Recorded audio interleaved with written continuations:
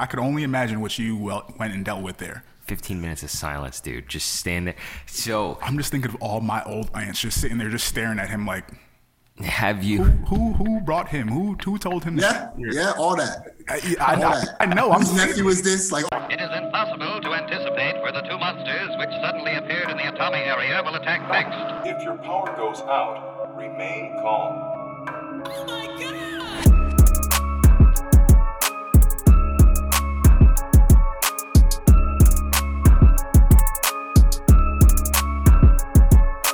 3, 2, 1, we gone. Hello, everyone. Welcome to episode 43 of the First Sip podcast. Today we have with us Sidney Gantt. So I met Sidney through training, actually, in the Philadelphia area on the mats, actually, at jiu-jitsu. Sidney is an upcoming comedian in the Philadelphia area, and he's the co-host of the Two Jacked Bros podcast that he does with his wife, which we're going to talk about later on. We're going to talk about his comedy journey today and then some of the people he's met along the way. So with that being said, Sid, thanks so much for coming on, man. thank you for having me. This is awesome. Welcome. Yeah, dude. We're glad you're on. So I just asked Sidney right before we started recording if he was going to jiu-jitsu tonight, actually. And he said, only for a little bit. I have a show tonight, so I figured might as well start off with what you're doing tonight. Oh, yeah. Tonight I'll be at Helium Comedy Club. 8 p.m. If you guys want to come, you're more than welcome. It's 8 p.m. at Helium. If you wanted to come, I can have some tickets at the door for you guys. Oh, no. It's a little showcase they're doing, which is also a host audition. So they have like some more seasoned comedians closing the show, but the younger comedians on the show are auditioning to work at the club. So it's really exciting. So now are you one of the seasoned or are you one of the newer ones that are coming? Yeah, I'm closing the show. Oh, that's awesome, man. You should do that like the main event, like headliner? Yeah. Oh, cool, man. Interesting. Yeah. So where is Helium? 20th and Sansom in Center City. Oh, it's downtown. Yeah. Nice, man. So what does that like look like? What we've never spoken to a comedian like getting before. into it, the whole thing. When you just said about like people auditioning to be the host, I just remember I was listening to a story the other day that Steve Harvey was telling, and I'm not sure if you're familiar with the story about when he first started working at where was it at the Apollo, and he said he had got a call to be like the host for the night, and they needed somebody to fill in, and that was kind of like how he really got his start, and he ended up being like the longest running host of Showtime at the Apollo there. Yeah. So and it's funny Bert brought it up, like how did you really get into comedy? Like what started the journey for you? I mean, I never really wanted to do anything else. I was brought up in a household where my mom was like, she was obsessed with like pop culture and entertainment. And the thing that her and I think bonded off of was always comedy. Like my mom always was into every comedian you could think of, from George Carlin to Eddie Murphy and everybody in between. So I've been into just anything that can make me laugh my whole entire life. Like I'm obsessed with the Looney Tunes. Like I still think it's probably one of the funniest. Like it's one of those things. The Looney Tunes was one of those things that I always knew when I had a kid, I was going to introduce my kids to that show. Because it's just the way that they make jokes. It's just, you don't really see it anymore in comedy, period. It's just, they were just so irreverent, so sharp. It was so, even though we're decades away from when when Looney Tunes was new and popping, you watch it, it still feels like, oh my God, can they say this? So it's time. It has timeless comedy in it, and I love, like, every year, like, we kind of go through it all. Like, I go through it all with my kids, and like watching my kids laugh. They laugh harder at that show than I see them laugh at anything else. Wow. Where do you watch it? Where do you like stream it back on? What are you on, YouTube or what?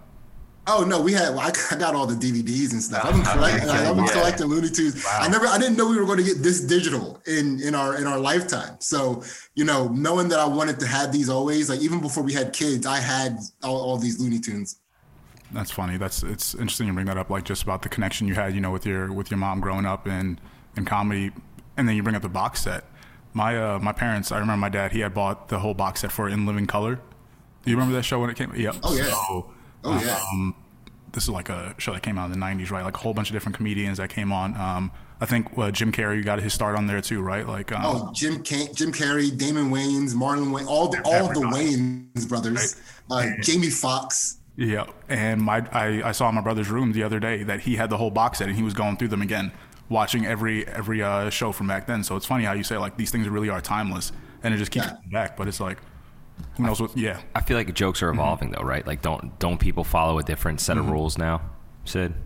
No, I mean, and that's the beautiful thing about it. I mean, the rules have so. Yeah, you're going to go through eras where there's different culture is demanding different things for the most part. And so it gets PC, it gets un-PC, it gets PC, it gets un-PC, and we go through those cycles. But as far as the job of a comedian is concerned and the basics of stand-up comedy, everything stays the same. Okay, so what are the basics? Like when you watch, so for example, did you watch Dave Chappelle's newest special that just came out? I know it's controversial, but when you watch it, you probably watch it with a much more critical eye than Dikembe and I would watch it, as we don't know like the art itself. What are you looking for? Like, what does he do amazing? For the first thing you said, I probably don't watch comedy with a more critical eye. I love jokes. I am obsessed with jokes. I love being able to sit back and be a fan of jokes. So when I'm watching something, it's all about whether or not it makes me laugh. And until it stops making me laugh consistently, do I start actually looking at why it's not making me laugh, right? But as far as what Chappelle does, absolutely amazing, which you don't even realize is, so one of the tenets of stand-up comedy is brevity is key. You're trying to get to the punchline with the fewest amount of words as possible. So you're trying to minimize the time in between laughter, basically. And Chappelle is able to do that he's able to do that while still setting up the bigger punchline, right? So a setup. So there's a setup and a punchline. A setup, is the thing that introduces you to the joke, and then the punchline would be the twist. So I actually have a joke that I wrote years ago that I kind of used to illustrate that. So like the setup would be, hey, you know what's cool? Magic, right? That's the setup. You know what we're talking about, right? So, hey, you know what's cool? Magic. You know what's never cool? Magicians, right? And then that's the twist, right? So what Dave Chappelle does is, you don't know when any of that stuff is coming. It's all hidden, right? You don't even know why you're laughing half the time because, you're not even at the end of the joke, but he's laughing you to the punchline, which is, Dave Chappelle does that, Louis C.K. does that, Bill Burr does that, Kevin Hart even does that, which I love watching him do it because you can see it more, right? It's because he's almost like a lecturer, Kevin Hart. So he's giving you the impression that he's explaining something in a complex way, but it's just giving him more opportunity for punchlines before the finale. Interesting. That's an interesting way of breaking it down because you're right. Like anytime I think of Kevin Hart, it's almost like you're going to see not just the jokes, but there's also the performance. You see the visual behind his jokes. And like it's cool to see how they kind of just play on, maybe what's going on in society, or kind of just like tiptoeing along that, to make the joke or kind of keep you laughing along the way. But like when I watch Dave Chappelle, I think that's one thing I've always noticed from him over years and years and years is that no matter what's going on, he can find a way to make a joke about it, and you will find yourself laughing through the entire thing. But also, like you're saying, there's certain points in the back of your mind where you're like, wait, why was that so funny? Especially if, like, I know for me, right, like being black, like laughing at certain jokes, I would be like, I wonder if my white friends also find this funny. But why do they find it funny? Right? And I think that's the part of comedy where it's just like, it can get you laughing about things, it can get you tuned into a topic, but then at a certain point, you got to sit back and be like, why did we find humor in that? Yeah, I mean, if you're really doing your job well, it's because you found a way to attach the listeners to the humanity of the situation, and that's one of the things that is really cool. I mean, I'm a social cultural comedian, I guess. Like I talk about my life and the way that the world affects my life, I guess. But I'll have Black people and white people come up to me, telling me how much they enjoyed the same joke, because I think what I do, really well is what I'm talking about is the thing that as humans, we all can't deny. Like this is the common thread. Mm-hmm. We might not realize it until it's pointed out, but I find the common thread in all humanity. Like there are just some things that can't be denied, even though we might handle them differently ethnically, right? Or just like, the example that's coming to my mind, so I might as well talk about it, is the fact that all cultures have some sort of like festivity around food situation, mm-hmm. right?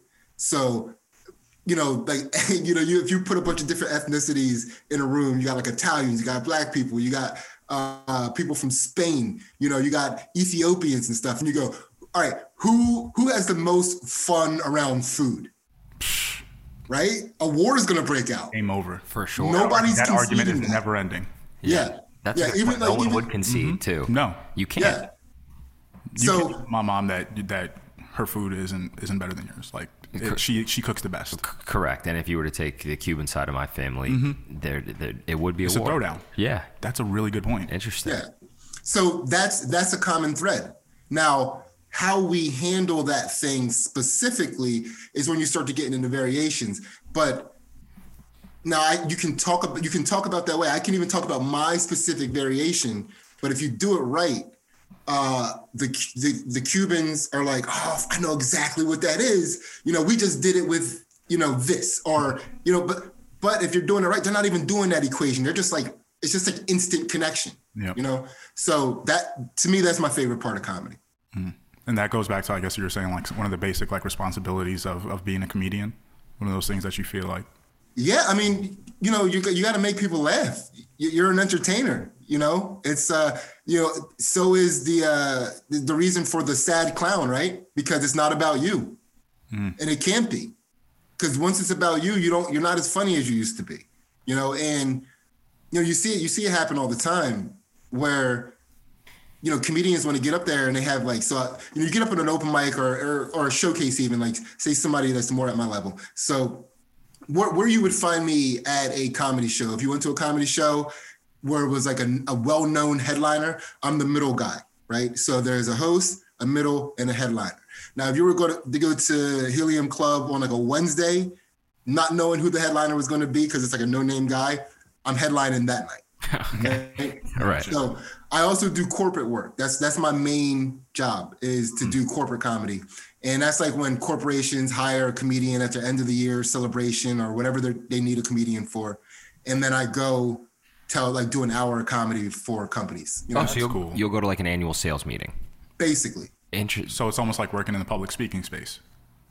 I mean, comedy is working in the public speaking space, Like, we're public speakers. We might have to talk about that a little bit later. We have some future plans we're trying to get into. So yeah, we're not as funny. We'll put that on the shelf a little bit later. Yeah, dude. Funny you brought that up. I love all forms of public speaking. By the way, I watch it all. I watch stand-up comedy, improv, motivational speeches, any inspirational speeches. I love watching court cases. I love watching the way lawyers try to sway people. It's all that stuff I'm fascinated by all public speaking. I'm smiling because I'm the exact same way. I can sit there and listen. I mean, I watch all these criminal shows, these law cases, and just, I don't know if it's the way people go about like communicating or if it's the stories that are told. I don't know what it is that gets me with just hearing people speak, but like you're saying, I can sit here and just listen to people talk for hours. Yeah, it's neat, man. I love it. Yeah, delivery. Yeah. So you said typically you'll find you in the middle ground, not the host. You recently opened, or I guess were the middleman for Theo Vaughn. Oh, absolutely, yeah. The big name guy. So how did that go? One, how'd you get tied to that? And two, how did it go? Well, he was coming into the area, and he has an opener that he travels with, but he also when he goes places, he likes to have local people come on to his show as well, because he likes variety. Like, his exact words were, if it's just me and Ari, and we both don't nail it, or we both don't crush it, people are walking away thinking that show sucked. But if I bring more people on who are capable of killing, at least somebody's going to be walking away with a favorite comedian. I thought that was amazing because it's not typical that people that are as good as he is want to go on the road. Or let me take that back. It's not typical that people are on his level. The people that at his level will go on the road and bring people on that are good, right? Like a lot of times they'll want to bring somebody on that, again, capable, talented, but maybe not somebody that's going to leave the crowd, rolling over in laughter, right? Like somebody that is just capable of doing the job so that when they get on the stage, they're now the star, right? Then there's like, this elite group of comedians that are just so good that nothing anybody does before them is going to overshadow what they do, right? And they have that confidence knowing that because again, they're people that are connected. They've been spending their career learning how to connect with an audience, not getting up on stage worried about whether or not their joke works, right? Because it can get a little esoteric, comedy. I feel like that's a really good point you just dropped there, and I feel like that went over our heads, a lot of people's heads that might be listening. Yeah, for sure. You can't really just sit there and worry about yourself, right? It's like you have to connect with the people who are there, right? The people who came to see you, the people who are listening. Have you ever had a moment where you bombed? Like, did you ever really just blow it where no one said like you just felt crickets in the crowd? Oh yeah. Yeah. What's that feel like? We run a fantasy football league, and one of the punishments I've always wanted to do was have someone go to an open mic night. If they're the loser of the league, go to an open mic night and do stand up. Not to put a mockery to stand up, but it would be hard. Like it'd be very difficult. What does that feel like in where you just bomb? Okay, first of all, if that is the case, have them go to Ravens Lounge on 17th and Sansom on Thursday night. Okay, right? Done. We actually, I don't really do that open mic much anymore, but when I used to, we used to get that guy a lot. Like there was, you'd be surprised how often that is a punishment for fantasy leagues. And does anyone ever come on and like surprise? Have you ever seen someone come on and like surprise the crowd, or is it always just awful? It's up and down. Sure. It's up and down. But bombing is a really interesting experience. Like early on, it's devastating. I've been doing comedy for like 15 plus years now. I mean, now I kind of find it funny when I'm bombing. It's typically if that is the case, there's a connection issue more than anything, and that's always on me. So I'm not, for whatever reason, I'm not able to want to do this for the audience. You know what I mean? It's because that's what you have to get in order to, like you guys know Shane Gillis, right? You've seen his stuff. Like I don't know if you've seen his comedy special. Like he does come off like a bully and stuff, like kind of like that's his character. Mm-hmm. One of the most humble guys you will ever meet. He's like you have to be about the audience, and if you can't find that, then you're gonna have a tough time. And so I was doing a show in New Jersey. It was like this contest, and they told me the contest had to be semi-clean, right? And when we got there, it was more than semi-clean. It was for a conglomerate of all these different Black churches in one building, who were all coming to hear clean comedy. Wow. Right? And I don't know. I kind of felt betrayed, because they weren't. I asked many questions about the crowd and the language, and never once was it told to me that it was going to be a bunch of Black churches. Like they didn't think that was an important, descriptive factor at all. That's not a key detail. Like the jokes are to be a little bit different. Hey, crowd might react a little different. No. Mm-mm. Well, so it was only a key factor for me because at the time it played into one of the last insecurities in comedy that I was hanging on to, right? Because that's one of the things that we do for personality is we hang on to these weird idiosyncrasies that we think make us unique. And so for me, my a lot of comedians were like, oh, this crowd hates me, right? And until that moment, I was hanging on to black church crowds hate me, right? Mm-hmm. And it wasn't really the case, but it was like I it was a place that I had a more difficult time connecting, and I had to dig a little deeper to find how to connect than I would for a typical crowd, and that equates to a comedian. This crowd doesn't like me, right? So, man, it was this weird like theater that I think used to be some sort of ceremonial church space, and it was stacked up. So the audience didn't go back seating wise. They just went higher above you. So it was like you were in the Coliseum, they were like surrounding you. And I bombed for like 15 straight minutes of dead silence. Oh, Jesus. Jeez, man. Albert, you ever been to a black church? Listen. Have I ever been to a black church? The scrutiny is different. I feel like no. All right. There's a lot of people who grow up with a lot of issues because it's just black church, all right? It's like, yeah, the scrutiny is bad, all right? I could only imagine what you went and dealt with there. 15 minutes of silence, dude. Just stand there. So I'm just thinking of all my old aunts just sitting there, just staring at him like, have you? Who brought him? Who told him? Yeah, all that. I know. Whose nephew was this? Like all that. Yes, I'm sweating right now for you. Yeah. So have you overcome? Do you know now how to appeal to the black church crowd, or no? I just had to let go of that last. I just had to let that go. It's only in your mind anyway, right? Right. It's like the same thing. Like, we experience this with jujitsu all the time, man. It's like you have this, you see somebody and you look at their physicality and you're like, they're big, strong, or they're like explosive and fast. And you're like, what am I going to be able to do? I'm not going to be able to. That's my kryptonite. Like that body type is my kryptonite. And then you go against that person and you like, most of the time you're like, that person might be your kryptonite, but every now and again you hit a zone where you're not thinking about any of that stuff.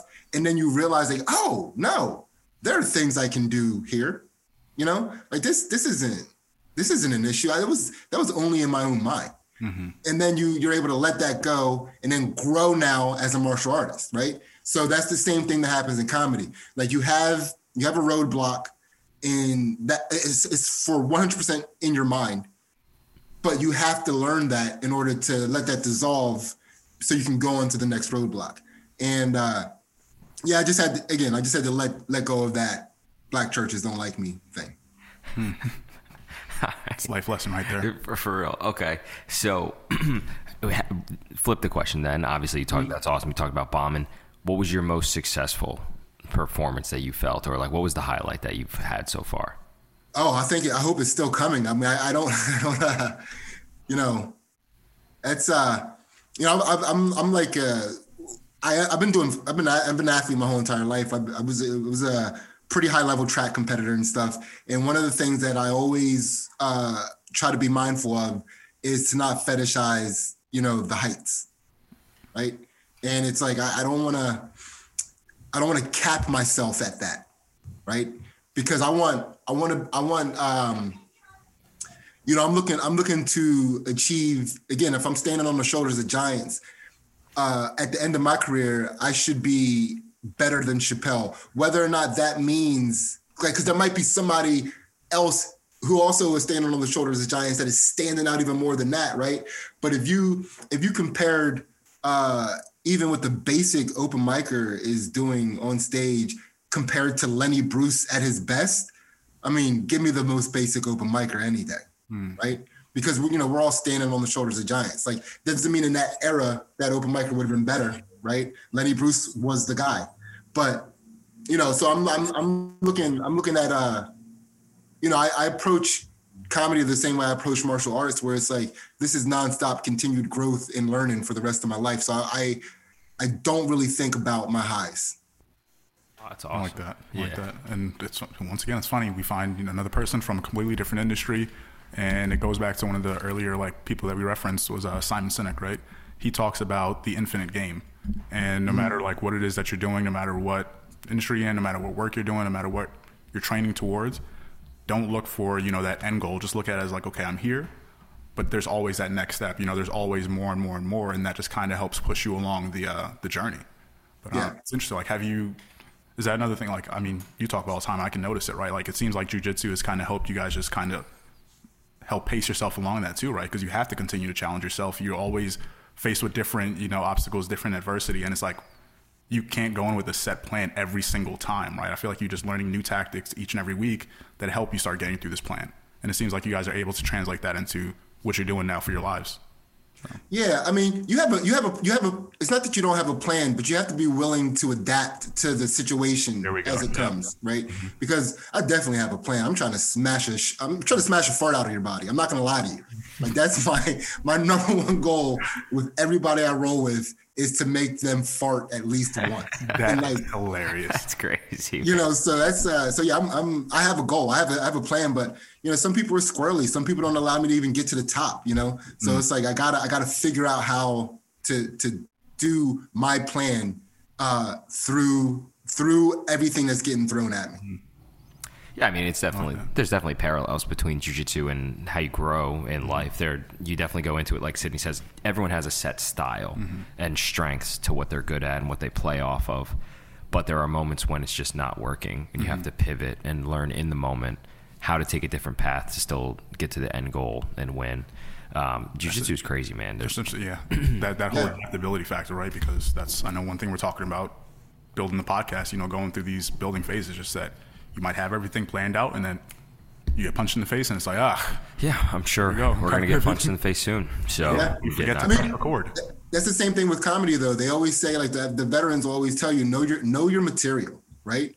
Know your material front and back, because something's going to happen in a crowd that you're going to have to deal with. And if you don't know your material, while you're dealing with that thing in the crowd, you're going to be trying to find your place in your material, like all this incident, like all this, so the way I say it is I'm never trying to do two things at once on stage. My only job on stage is to make people laugh. I am not doing anything else in my brain other than making people laugh, because I know my material, I'm prepared. And there are days, where I go to do comedy and I never even get to the material, but I'm able to be absolutely comfortable in that because I know my material. And if I have to go back to it, we're good, So, yeah. How long are you gonna be on stage tonight? 20 minutes tonight. That's long, man. That's a long time to talk in front of people. That's why I was asking if it's just like, public speaking. You're right, because I don't know many people who can go out there and say, I'm going to go stand on stage and even talk for 5 minutes. That's what I'm saying. Think about how many people would panic at giving a wedding speech. Bro, I just did one and I have to do one again. Yeah, but you're a public speaker. I am a public speaker. We talked about this, Albert. You're a public speaker, content creator, producer. 20 minutes is a long time to talk. Yeah. That's a crazy prep, too. But like you said, it becomes, obviously, you start building, and man, I heard somebody say this just the other day. I was listening to a podcast. They were saying, like, they have this belief that you don't really ever build confidence, right? They said you build competence along the way that builds your confidence, right? So listening to you say, it's like, okay, you learn your material, you know it in and out. So the point where you get on the stage, and even if you don't go back to that exact material, you're still confident enough to go through that 20-minute, however long you're up there, because it's like you just really know your stuff. Right. And I feel like at a certain point that would give anybody enough confidence to say, well, it's like, even if I don't get back to this origin, like we write up outlines for some episodes and sometimes we don't go over anything. Yeah, you do. And then the episodes still flow well. Yeah.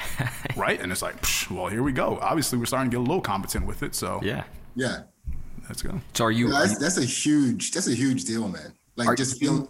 Sorry to interrupt you, Sid. Are you practicing in the, like, I know you say you know your material, but like, are you dry running it? Like, you writing stuff down? Obviously, you're writing jokes down. But like, what does a prep look like is where I'm trying to get at right now. I'm always preparing. I don't have I don't sit down and prepare. I mean, this is my life. This is all I do. So all day long, I'm running material in my head. I'm going through my set list. I'm doing different sets. I'm doing 10-minute sets. I'm doing 5-minute sets. I'm doing, I'm going through it all the time. Like, it's all in there. And it also helps me stay creative too, because I'm keeping jokes in my mind at all times, which helps me write jokes in the moment. So like, I'm constantly writing. I'm never not writing, or just like there's always something comedy related or just like, if it's not comedy related, it's about, like influencing the crowd somehow, so that's all I'm really. Of course, like, a martial artist and shit exploding and, I'm a guy, you know what I mean? I still have a guy's brain, but it's like, it's just mostly I'm all day.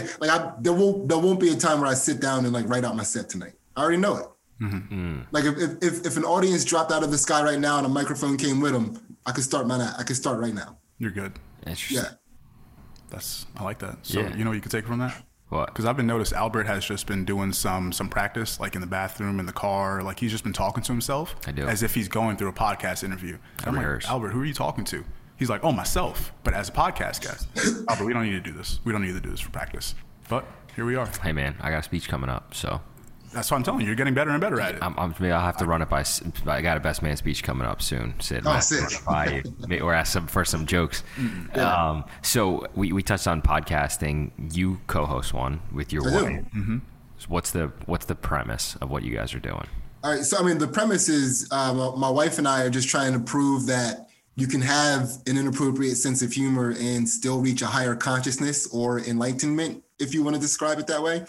But what we do is we bring comedians onto the show and we interview them in a very structured format. Everybody gets the same questions. And we basically take them through the process of like opening their chakras with questions, Okay. And so I'm looking at the questions right now. So like everybody gets the same questions, which is the first question we ask somebody is, what situation or experience has given you the most information? And then from there, we go into opening their chakras, which is how did you learn to overcome fear? What is something, a person, place, or thing that you want to give an apology to, to set your energy back to neutral? How did you learn to move past disappointment? And what is the most disappointed in yourself you've ever been? What have you learned from grief? Your favorite lie to tell, and you get extra points if you divulge a lie that's currently in rotation. Damn. That's probably my favorite. That's my favorite question. That's crazy. Yeah. So, and then we go, then we get into like the higher level things as enlightenment is concerned. Like those were like the survival chakra, the pelvis, we were moving all through the chakras with all those questions. And then this one is like the third eye, which is what are two things that you used to think were separate, but now you're realizing are the same thing? Right. And we try to give as little guidance to because we want people to have the question hit them, and the way it comes out of them is how they answer the question. So we try to give as little guidance as possible unless they ask for it. But that one, we get some really cool answers for that question, Dude, I feel like you get cool answers for all those. I was sitting there thinking, like, as you were asking them, I was trying to think of how I would answer certain ones. You guys come up with those questions yourself, or did you follow? I know you said the whole chakra thing. Is that like an enlightenment framework, or did you guys come up with those questions yourself? Ansley keeps saying that I came up. So I came up with the questions, but it wasn't me coming up with the questions. It was us. Like I've wanted the podcast to be this way since I started doing the podcast 3 years ago, but I didn't have the framework for it. So we were just like, doing a regular silly people podcast. Of course, like it has a slant towards this kind of stuff because this is our interest, and that it's like I find this stuff very funny, So, and I also find it funny that I'm into this stuff. It's hilarious to me.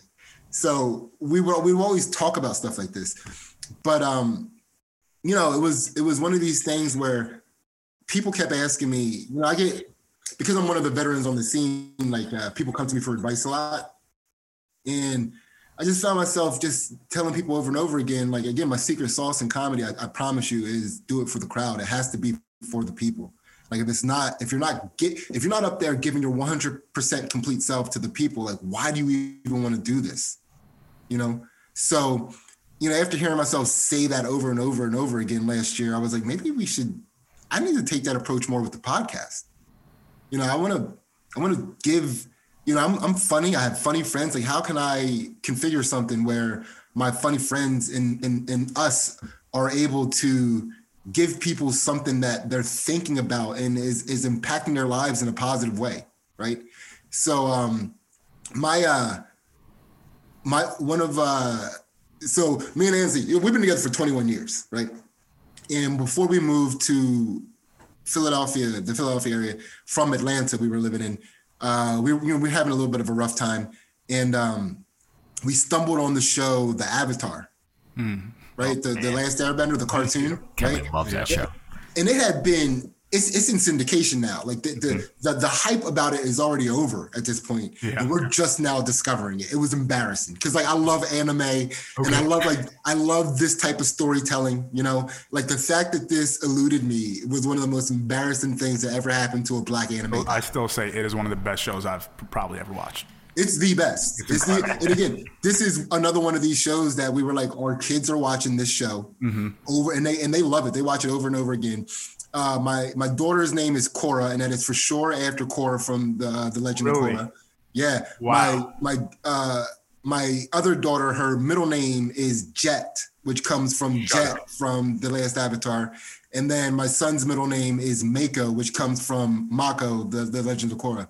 Like my other daughter, whose middle name is Jet, she was gonna be named Toph.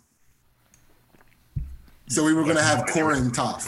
I have no idea where these names are coming from. I'm just watching the Kembe get These all are all excited. just powerful names. Yeah. I mean, I've seen these kids in action on the mat, so I know they're animals, but I don't. We love this show. This show changed.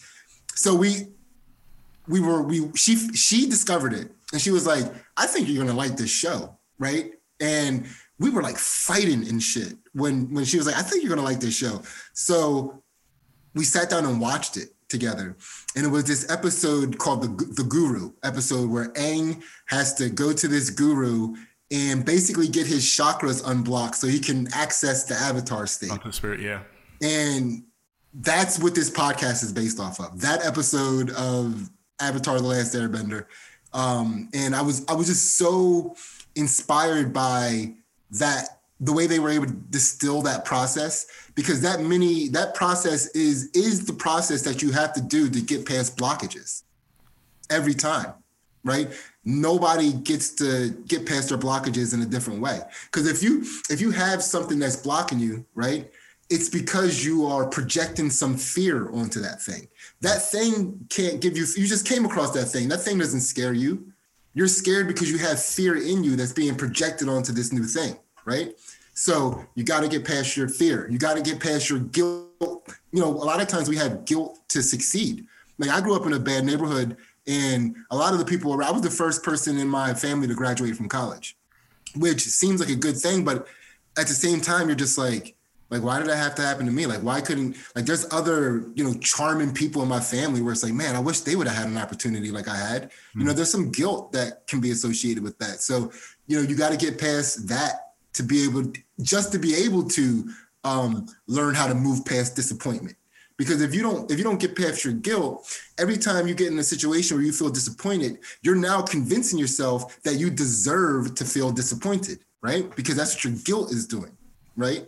So once you get past that disappointment and that guilt, like I was telling you, remember you have those insecurities that we latch onto our personalities. Like we make them us, like we are a collection of insecurities in our own mind.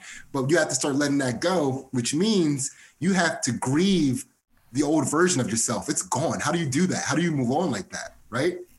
So once you're able to do that, now you got to start being honest about all the lies you're telling yourself.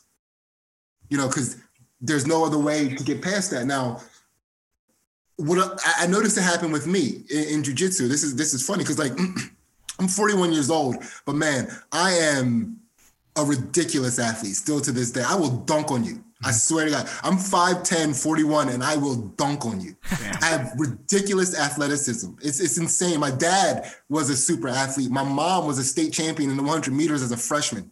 I come from ridiculous athletic genetics who are also addicts, right? So that's why you've never heard of either one of them athletically, right?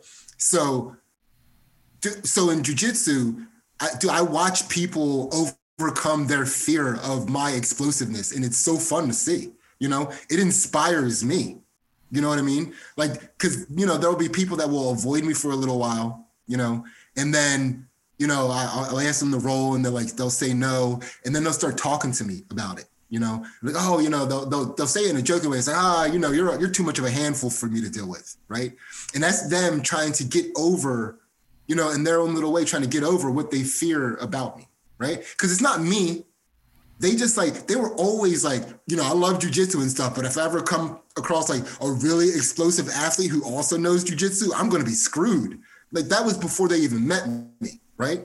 I just filled that hole, right? And then, yeah, dude, it's like, and then they'll start talking about like me being explosive and like how it's like just, you know, so cool that I'm explosive and technical and stuff.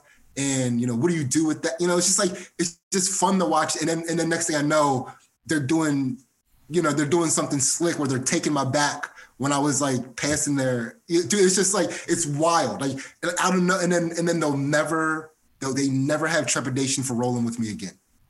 Right. But it's just like, you're lying to yourself about that. You're lying to yourself about what you can't do. Right. It's not always about what you can do. You're also lying to yourself about what you can't. So, you know, again, that whole process, that is how we get over every little blockage. That's basically the framework, whether we realize it or not. And that's why I came up with the question. It was a combination of like martial arts and comedy and like, you know, Avatar: The Last Airbender, like coming together to help me form these questions. No, those questions are awesome. So then, I love that on like 3 different levels. Yeah, I know you do. So then let's spin it then. So instead of this is going to be a first. This is going to be a first for First Sip Podcast. If you're okay with it, because it's your content. Instead of doing a content rec to end the episode, how about, since your content rec was going to be the Two Jack Bros podcast, which it should be, right? I mean, you should endorse your own podcast and everyone should go listen. He does an awesome job. Ainsley, he keeps talking about jiu-jitsu, but you should see his wife. She's an absolute monster. Oh, yeah. Pit her against any girl that I know. Oh my God. She is it's so cool. Monster. Yeah, it is so cool. If you're cool with the Dikembe, I think he should pick one of those questions and ask each of us. We get a different one. If you're cool with that, Sid. So pick one for Dikembe and pick a different one for me. And let's see how the answers go. I love this stuff. I'm very interested to see how Albert's going to respond. Me too. Goodness gracious! How you know? I could read them all to you and let you guys pick one for yourself. Pick the one that identifies with you. No, whatever one you feel will get the answer that you think is funny. So based on just this brief conversation, you said you like it to be funny. So this is based off of reactions that I got from you guys when I was reading the questions.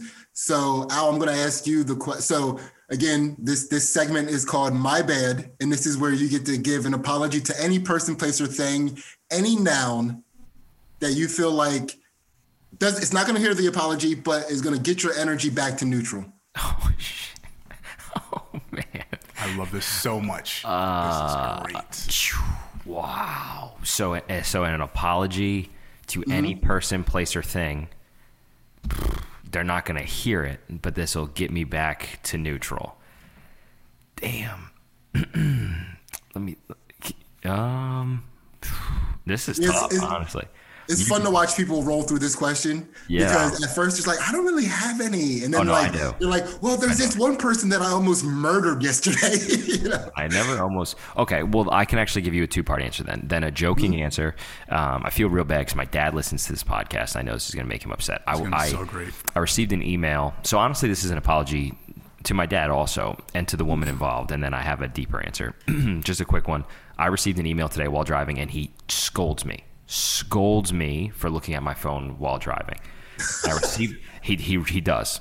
And my dad is horrifying. So I received an email today while driving and I looked at it for a brief second and my car ended up slamming on the brakes for me because I came to traffic quickly on 76 and the person sitting in front of me, I didn't hit them. Thanks to my car. But the person sitting in front of me was like waving their hands in the air. Like they saw me almost hit them and they were freaking out. So I apologize to you, person, even though you overreacted, but I apologize to you. But I more so apologize to my dad because I felt really bad about it. On a deeper meaning, honestly, I would probably apologize to people that knew me my junior and senior year of high school. I was arrogant. I was super confident and very unaware. I lived a fortunate life. I had an incredible group of friends and I did very well in school and athletically. And I just let it out. And I was I was overconfident. There were times when I was rude and I have tried every year to get better at it. So were you swirling people? What were you doing, Al? Come on. No, man. I wasn't ever really pretty damn close. I don't ever. Well, I was captain of the wrestling team, so there were a couple things that were messed I wasn't up. perfect. I remember there were days when we were in the locker room, football season, taping kids to the bench. Yeah, we did. Yeah, Big roll of duct tape. Yeah, that was true. We did. Okay. We did tape So were you more like a verbal assaulter? Like, were you like telling people they were terrible? Yes. Before I hit my stride, before I started clicking athletically, I used to get all the jokes between you, Richie, our previous guest. Yeah. Y'all had just a group of Dikembe had a huge head sitting on this like stick figure. I was body. like 10 years old. I had to wear a size large one helmet. of them alien heads. Right. So that's a joke in and of itself. But I didn't need to be the brunt end of those jokes. I didn't need that. I was just Well, again, like big head jokes are a staple of humanity. Like you just filled the gap, dog. It wasn't about your head. Exactly. Right. And after a while, I realized that. I realized that about myself. I was like, you know what? They just need somebody to be a target. Now I got to find something to make fun of him about. Oh, crazy. He's still 5'2", and we're all 6 feet. Exactly. And honestly, and the way I handled like certain relationships too, and like broke up with certain girls, that too, I always wish I could go back and obviously not get back with the girl, but I wish I could go back and just like end it in a more mature manner that I know now. Do you have like a particularly douchey breakup that comes to mind when you think of that? Yeah, I do. Names? Yeah. So I won't name no names because who knows who listens. But there was one that was horrible timing. It was horrible timing, and honestly, like 10% of it was because I had just lost. So we used to play volleyball against our coaches. There was a group of seniors that would play volleyball against our football coaches, and we took these volleyball matches more serious than anything in the world.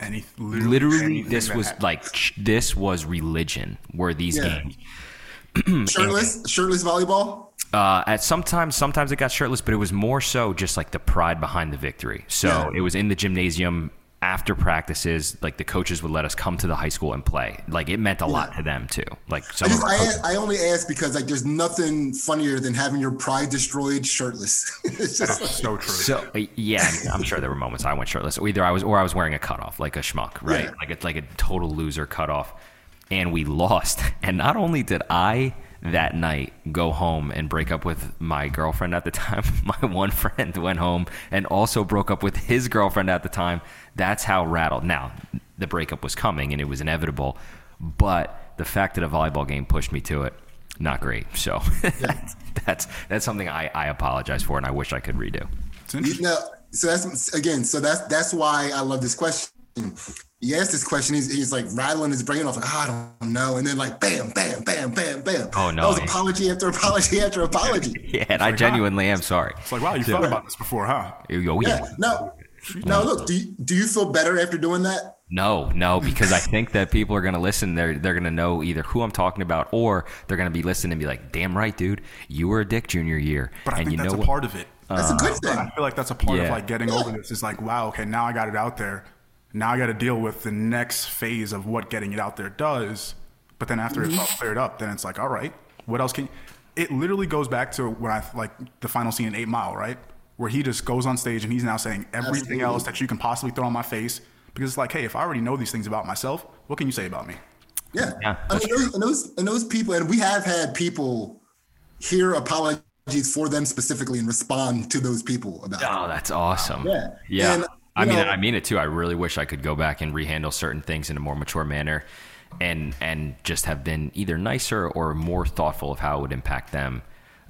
So I'm sure anybody that hears any of those apologies would appreciate hearing them if they apply to them. And if not, they're in a tough spot in their life, man. Yeah. It's So, okay, Dikembe, for you, and again, this is based off of the way you guys reacted to the questions. Dikembe, what is your favorite lie that you tell or you've told? And you get extra karmic points if you divulge a lie that is currently in rotation. Dude, I wanted him to ask you this question. Yeah, because I thought about it. Me too. I thought about it too. And I love this question. Current lie that I tell.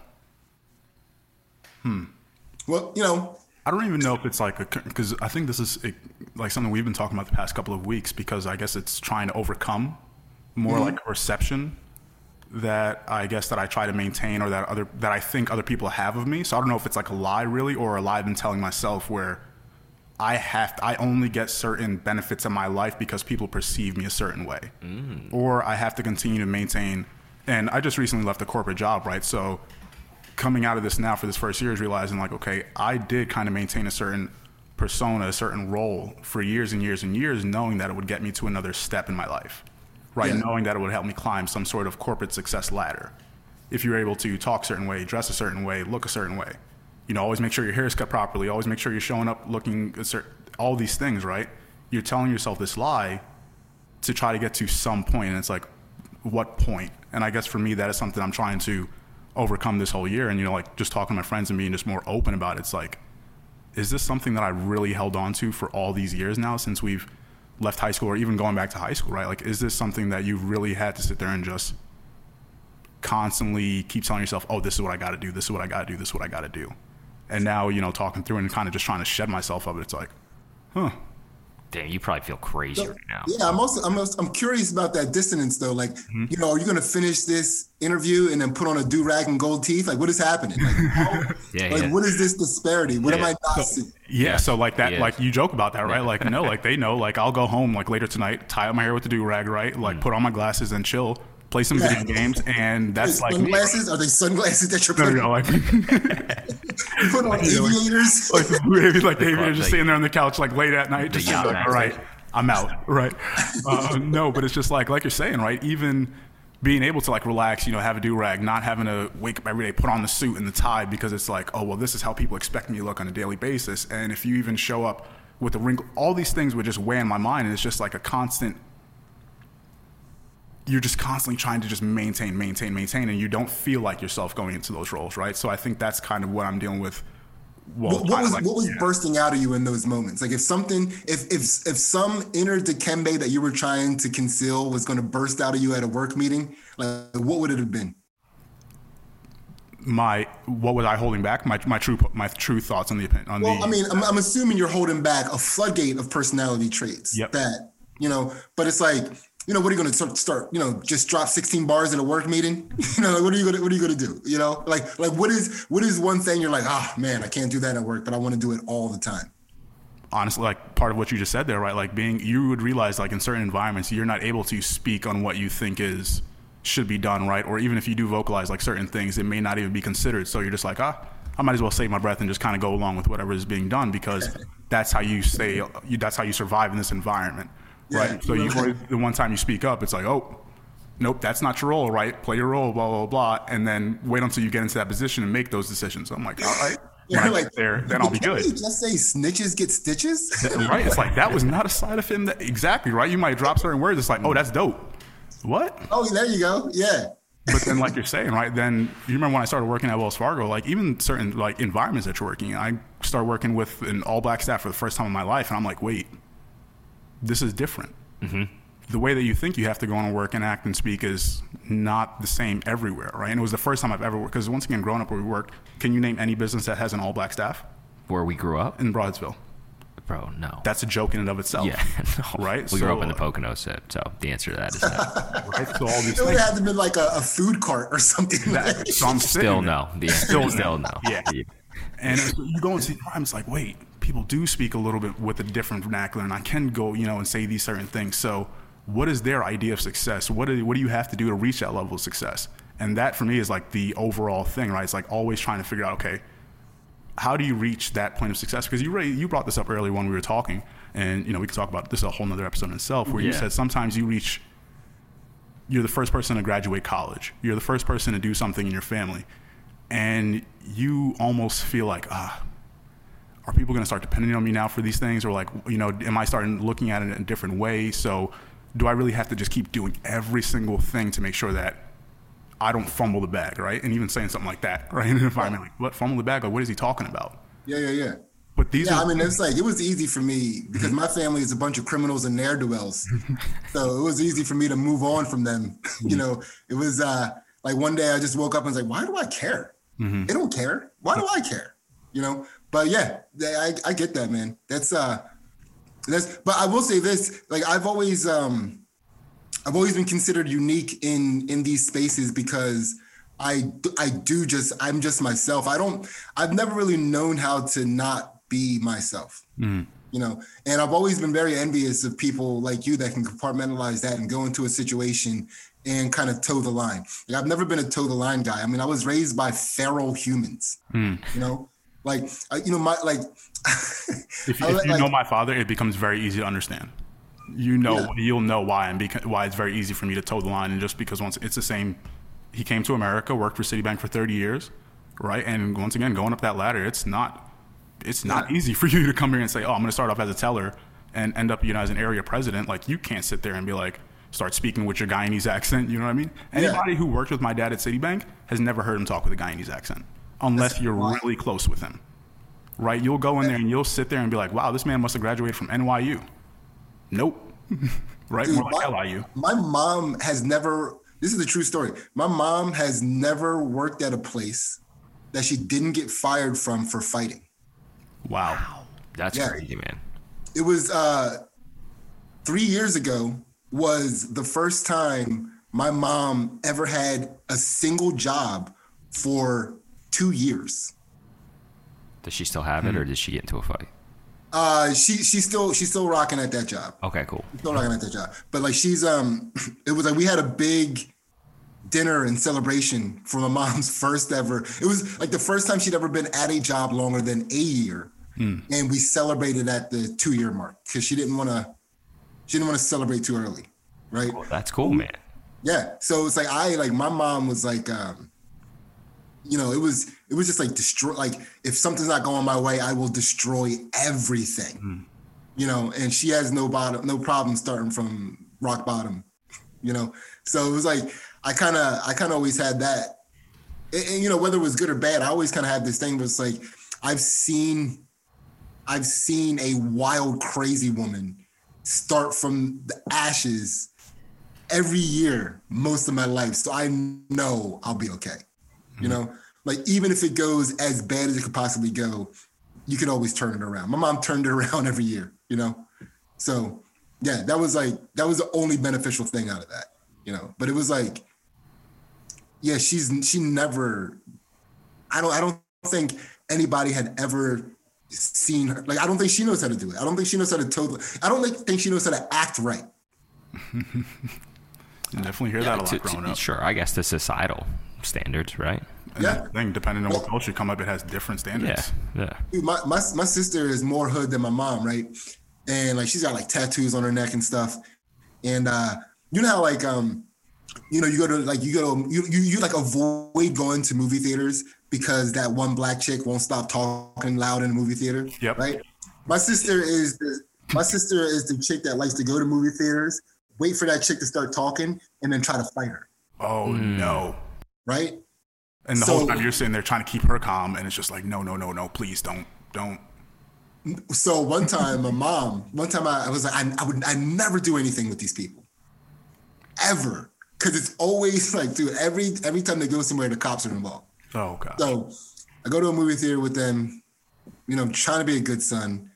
It happens. We go to a movie theater where they know this shit is gonna pop off, and somebody starts getting up, talking in the movie theater, and my sister starts getting up louder than the person that's talking, telling her to shut the F up this, shut the F up that. You act like somebody ain't gonna come over there and punch you in your goddamn head, kind of thing.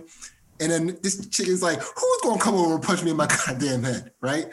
And I'm like, Mom, what's happening? Like, what is happening here? And then all of a sudden, my mom, she gets up and she starts yelling at my sister, right?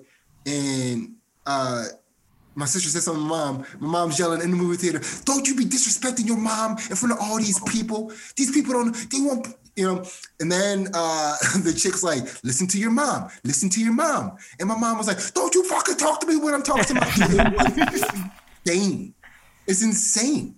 And you know, like my mom, like fortunately, my mom, she used to go through these periods and she would hit rock bottom. She'd be all crying and upset. And she'd pull me and my brother into a room and she'd be like, listen, this is my life. These are my choices. This isn't you. You guys are better than me and you're your own separate people. So I've been trained that way. So when they're doing that stuff, I'm just like eating popcorn, just like, listen, if they get kicked out, they're going to have to wait out. So I drove them here. You know what I mean? I'm watching the movie. I'm watching this movie. Yeah.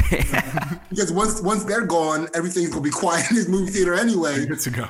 Now we can all enjoy the movie. Right. So, yeah, they ended up like I don't know. They ended up those 3 ridiculous hood women ended up coming to some sort of like peace agreement. I don't even know how it happened, but it was like a good 20 minutes into the movie. Damn. Yeah. I've been in a movie theater where people were definitely gabbing the whole time, but I've never been in a movie theater for that. You don't go to those movie theaters, Albert.